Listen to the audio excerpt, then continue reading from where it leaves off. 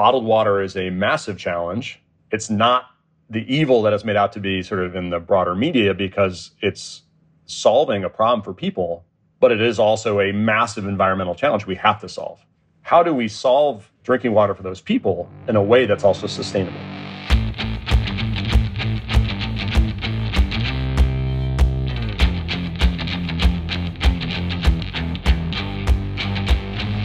I'm Talib Visram, and this is World Changing Ideas, where we investigate how leading innovators are solving our most challenging issues.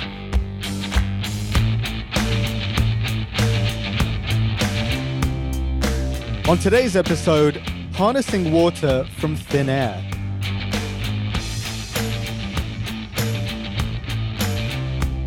It's crazy to think that in this world where human being is sending a man to the moon, and we have already sent a scientific robot to the Mars. Then why 2.2 billion people should suffer from drinking water, safe drinking water? Former UN Secretary General Ban Ki-moon gave a talk this past August on World Water Day. He said that the global water crisis isn't due to a lack of capital or expertise, but rather a moral failure of our policies. We need to start planning for a world with a lot less water as the demand continues to rise due to population and economic growth. Although this is a macro problem, one man decided to come at this from a more micro perspective. He was inspired by a 13-year-old girl named Aisha, who spends up to 9 hours every day in search of water for her family. I arrive in Pakistan, assemble a team with the mission to come up with a way of providing water for communities like those of Aisha's. Ones where the water source is distant, contaminated, and that also lack basic infrastructure, including lack of electricity. Hamza Farooq is the founder and president of Bunda Shams, a charity he founded to help clean up the contaminated water in his home village, as well as countless others across the world. His team developed a solar-powered water filtration device that uses renewable energy to decontaminate and store water.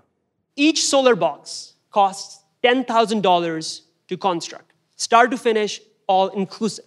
It can serve, like we said, 2,000 people every single day. The UN recommends one person drink 8 cups of water every day. So with this solution, that's 16,000 cups of water generated every day. Now follow me here, because within a year, that's 365 days, multiplied by 16,000, that's a staggering 5.8 million cups of water per year. So with $10,000, you can provide a clean cup of water to every single person in the 5 boroughs of New York City.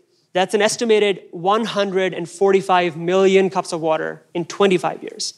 By the way, each liter of water with these estimates then costs $0.0003. So 3,657 times less expensive than buying a $1 water bottle.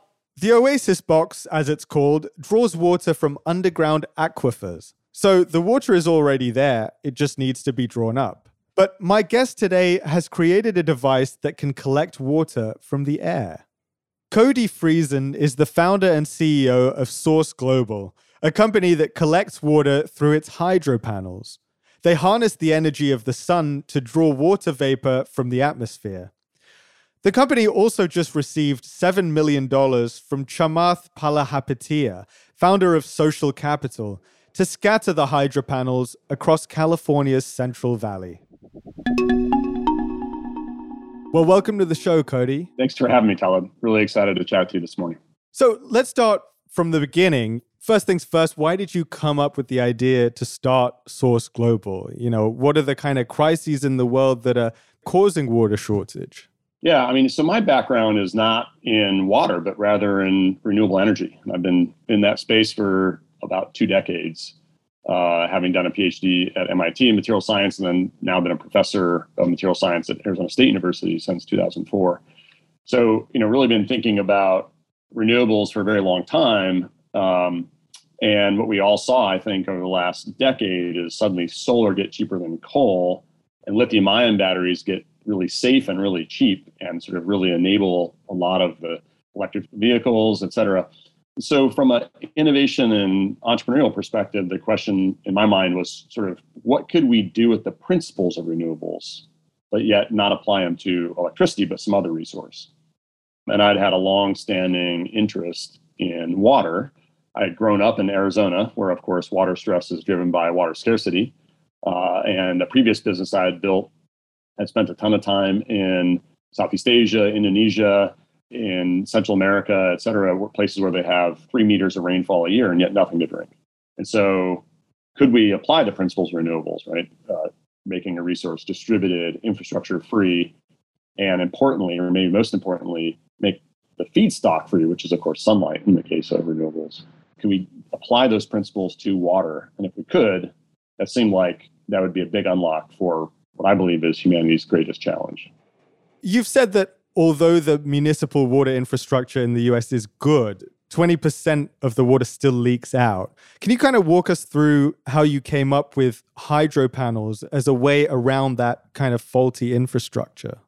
Yeah, obviously infrastructure works really well in a lot of places, and it works very poorly in many, many more places, or not as non-existent in other places. And so, that 20% leak is associated with 750 water main breaks a day, but that is separate from the 1.5 million miles of lead pipes that are still in the ground, and separate from the fact that about 15%, so about 60 million Americans are on wells, and the EPA says that over half of those wouldn't pass an EPA quality test.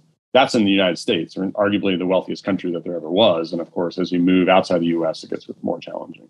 So there's an infrastructure challenge, but there's also the challenge that we're sort of stuck in, I sort of use this term of in the Roman era with respect to water, because we still wait for the stuff to follow the sky, soak into the ground, we pump it, we treat it, we send it downhill in a concrete pipe. So while, of course, there's all kinds of water technologies, that's the fundamentals associated with the resource. So this idea of applying the principles of renewables to water enables us to make something that is historically an extractive resource that we have to then clean up and do in bulk mode. We make it a distributed resource, something that you, Taleb, can own for the first time. So when we think about what that means, you today, to access food, you might grow it in your garden, you might go buy it at a restaurant, you might get it at a grocery store. There's a bunch of ways you get your food. But when it comes to water, you either get it directly from your government or you go to the store and buy it in bottles. That's it. So something so fundamental to your life is sort of really narrowly available, and you're a wealthy person in a wealthy place. And so how do we break that and make water as accessible as air, as the other resources that you sort of own by virtue of the fact that you're alive? And so a source hydro panel just takes in sunlight and air and produces perfect drinking water essentially anywhere on the planet, now in 52 countries around the world. So that principle of renewables, that idea of making something that used to be extractive and bulk and maybe, multi-billions of dollars to sort of put together infrastructure like electricity used to be, or like landline telephone used to be, and we make it instead something that is distributed and democratized. So the process that enables these hydro panels to work, it's called hydroscopy. Am I saying that right? Yeah, so many, many materials are hygroscopic with a G, hygroscopic, because Greek for water vapor was hygro with a G, and Greek for liquid water was hydro with a D. So hygroscopic, it refers to materials that like water vapor, right? And I would argue that probably more materials than not are hygroscopic. So if you have older wooden furniture that shrinks in the winter, swells in the summer, the fact you don't go jogging in a cotton shirt when you go to that favorite Greasy Spoon cafe and they have in the salt shaker a little bit of rice kernels, right? All of those sort of things that you experience are because the materials are hygroscopic. So salt is hygroscopic. Rice is more hygroscopic. So when the humidity is high in that Greasy Spoon cafe, the rice essentially steals the water vapor from the salt so that you can still, shake the salt out. So this is a common property across materials. What we did on that front is we developed a set of nanostructured, hierarchically porous structures that are hygroscopic, made of hygroscopic material, that allow us to concentrate water vapor from the atmosphere by about 10,000 times by volume very quickly, So very high kinetics of that process. And then throughout the day, we show those materials to the atmosphere, and then we show them to sunlight.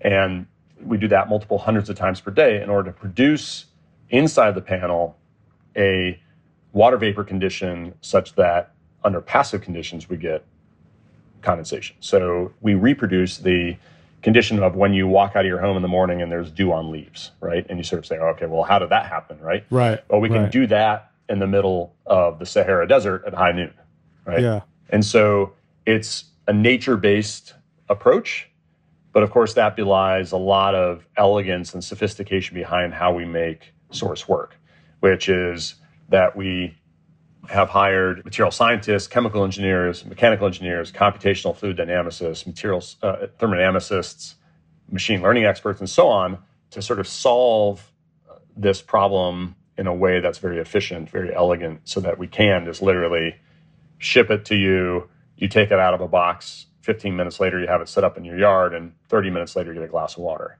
Wow. Imagine the unlock around the world associated with being able to do that. It's kind of mind-blowing to think that you can get so much water from the air, from something you can't see, right? So it's hard for us to visualize. Is there a downside, by the way, of pulling so much water from the atmosphere? Does that do anything to the air around us? In the troposphere, the lower part of the atmosphere, there's 1 times 10 to the 16 kilograms. So 1 and then 16 zeros kilograms of water vapor. Wow. That's more than 6 times all the rivers on the planet. Huh. And the average lifetime of a water molecule in the atmosphere is about a week. So it's cycling a lot. That's basically 100 million years worth of every human's on the planet's water needs, but it's recycled every week. And interestingly, you're not the first person to ask that question, of course. So one of the questions I got recently on Twitter was like, okay, but how much water, excess water, is there due to climate change? Yeah.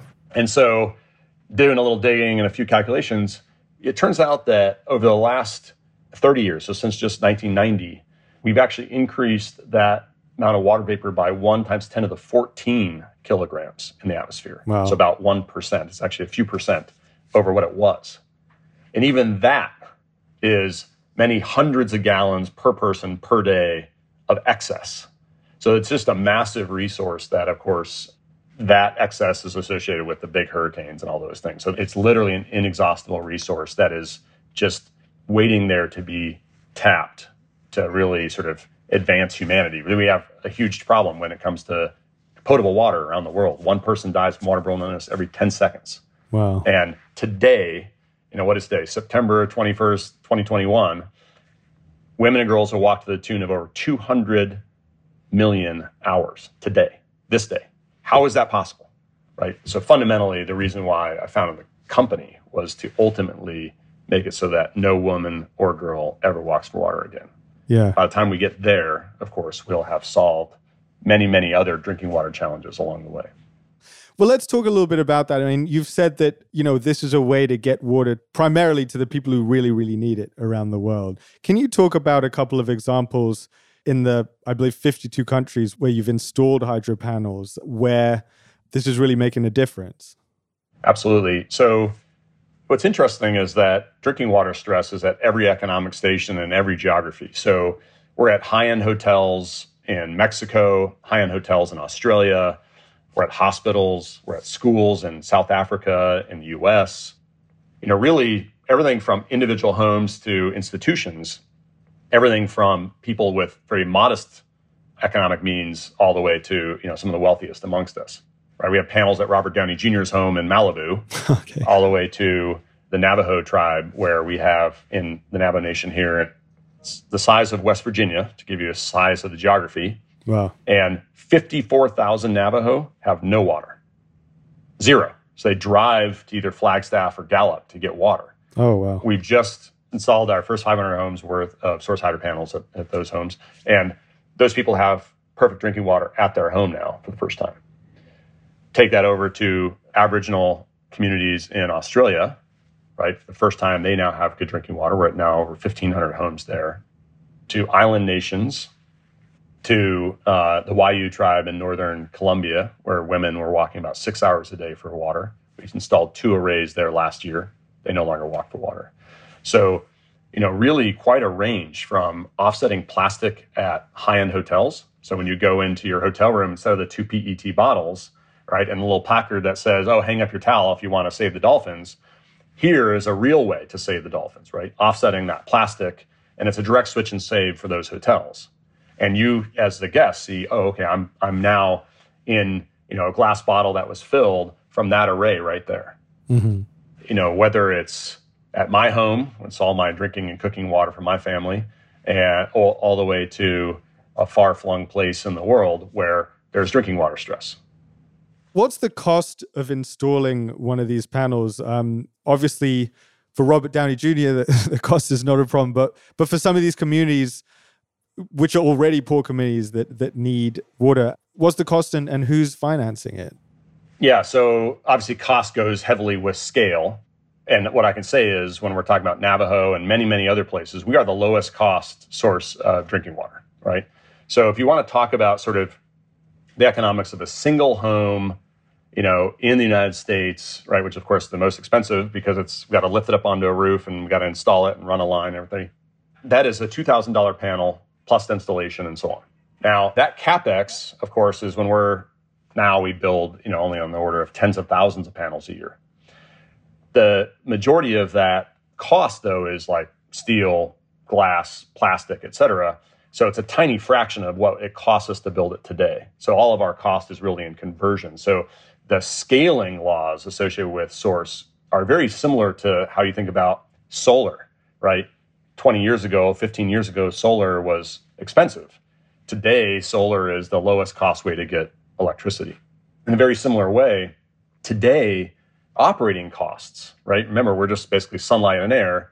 Our operating costs today are competitive with the water you flush toilets with at your home, right? So forget, whether you're buying bottled water or something else. So once you have that hardware, the ongoing cost is minuscule.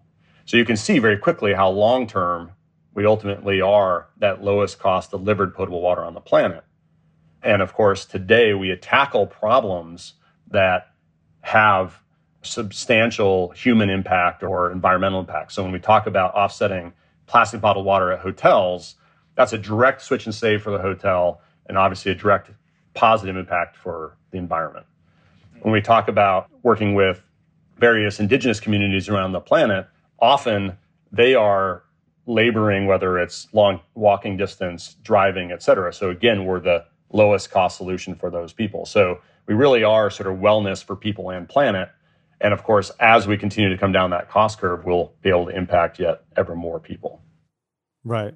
One of the kind of side benefits is that it's possible that you're cutting down plastic waste, right, from plastic water bottles.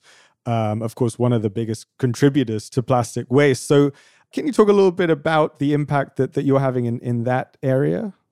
Yeah, bottled water, I think many people sort of think of that as sort of the convenience thing and why would you buy bottled water? That's such a wasteful thing. But it turns out that 95% of bottled water is actually primary drinking water supply for people who don't have good infrastructure around the world.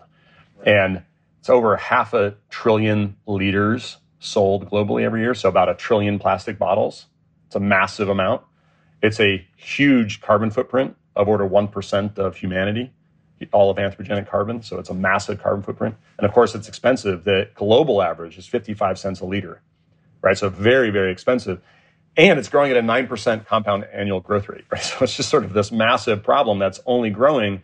And it's not growing because people in LA or New York are, trying to be more bougie with their water. It's growing because of climate change, because of challenges associated with getting good water. And of course, the economic uplift of people globally, right? Which of course, poverty is decreasing, but that means that as people get that next increment of money, guess what they're going to spend it on? Trying to improve their drinking water so that their kids can go to school, so that they can go to work and not have digestive tract issues. So bottled water is a massive challenge. It's not the evil that it's made out to be sort of in the broader media because it's solving a problem for people, but it is also a massive environmental challenge we have to solve.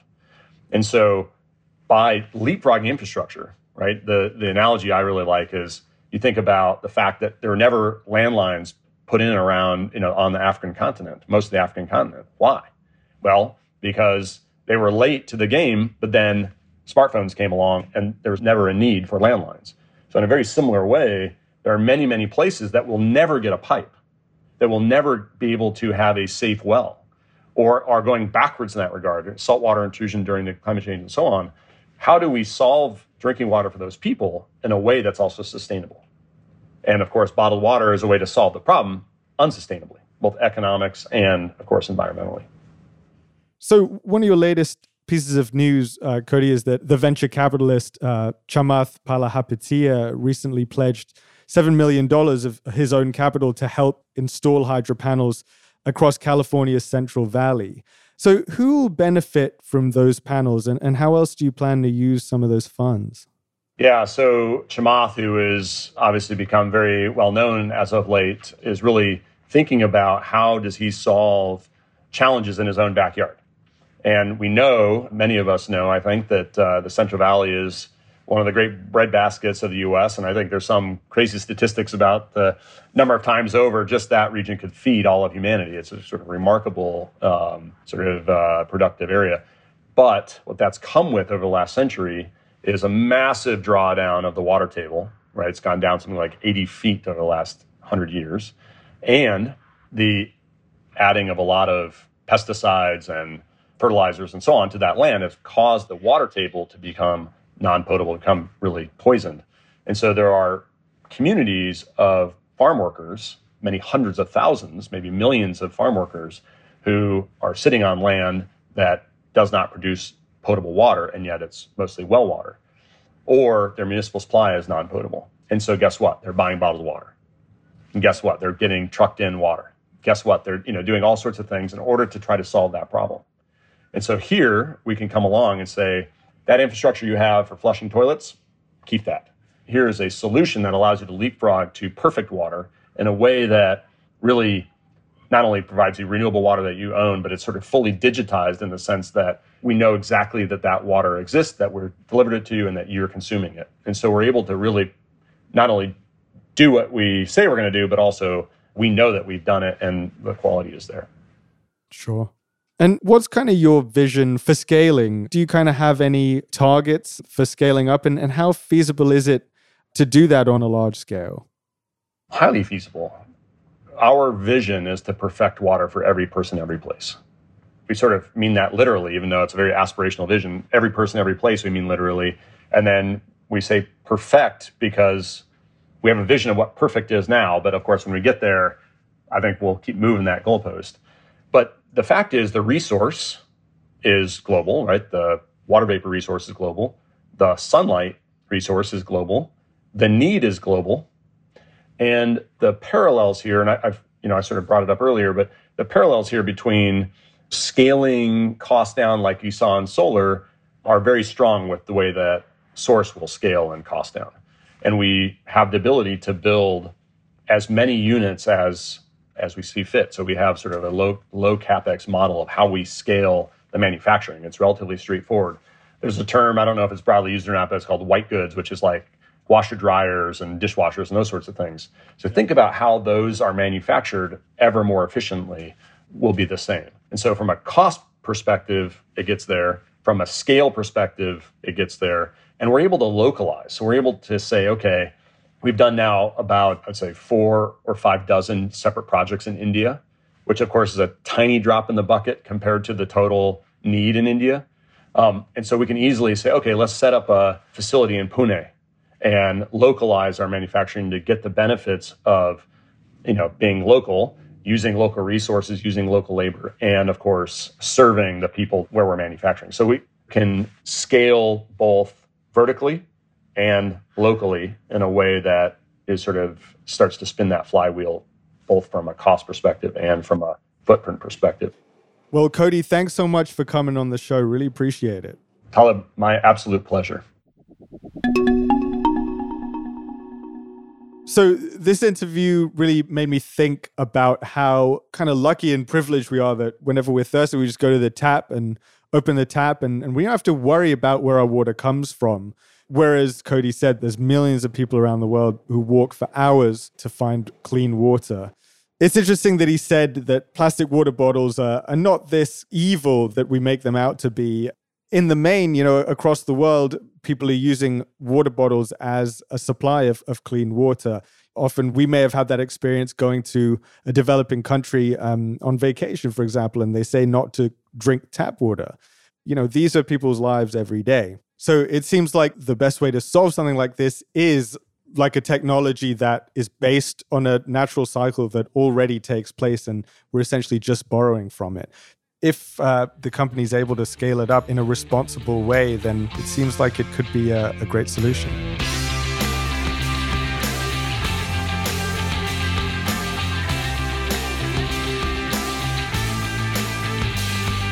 That's it for our show today. Join us next time to learn more about the innovative leaders seeking to make a difference in our ever-changing world. Please give us a rating or review on iTunes, Spotify, or wherever you get your podcasts. I'm Talib Visram. Our show is produced and edited by Avery Miles.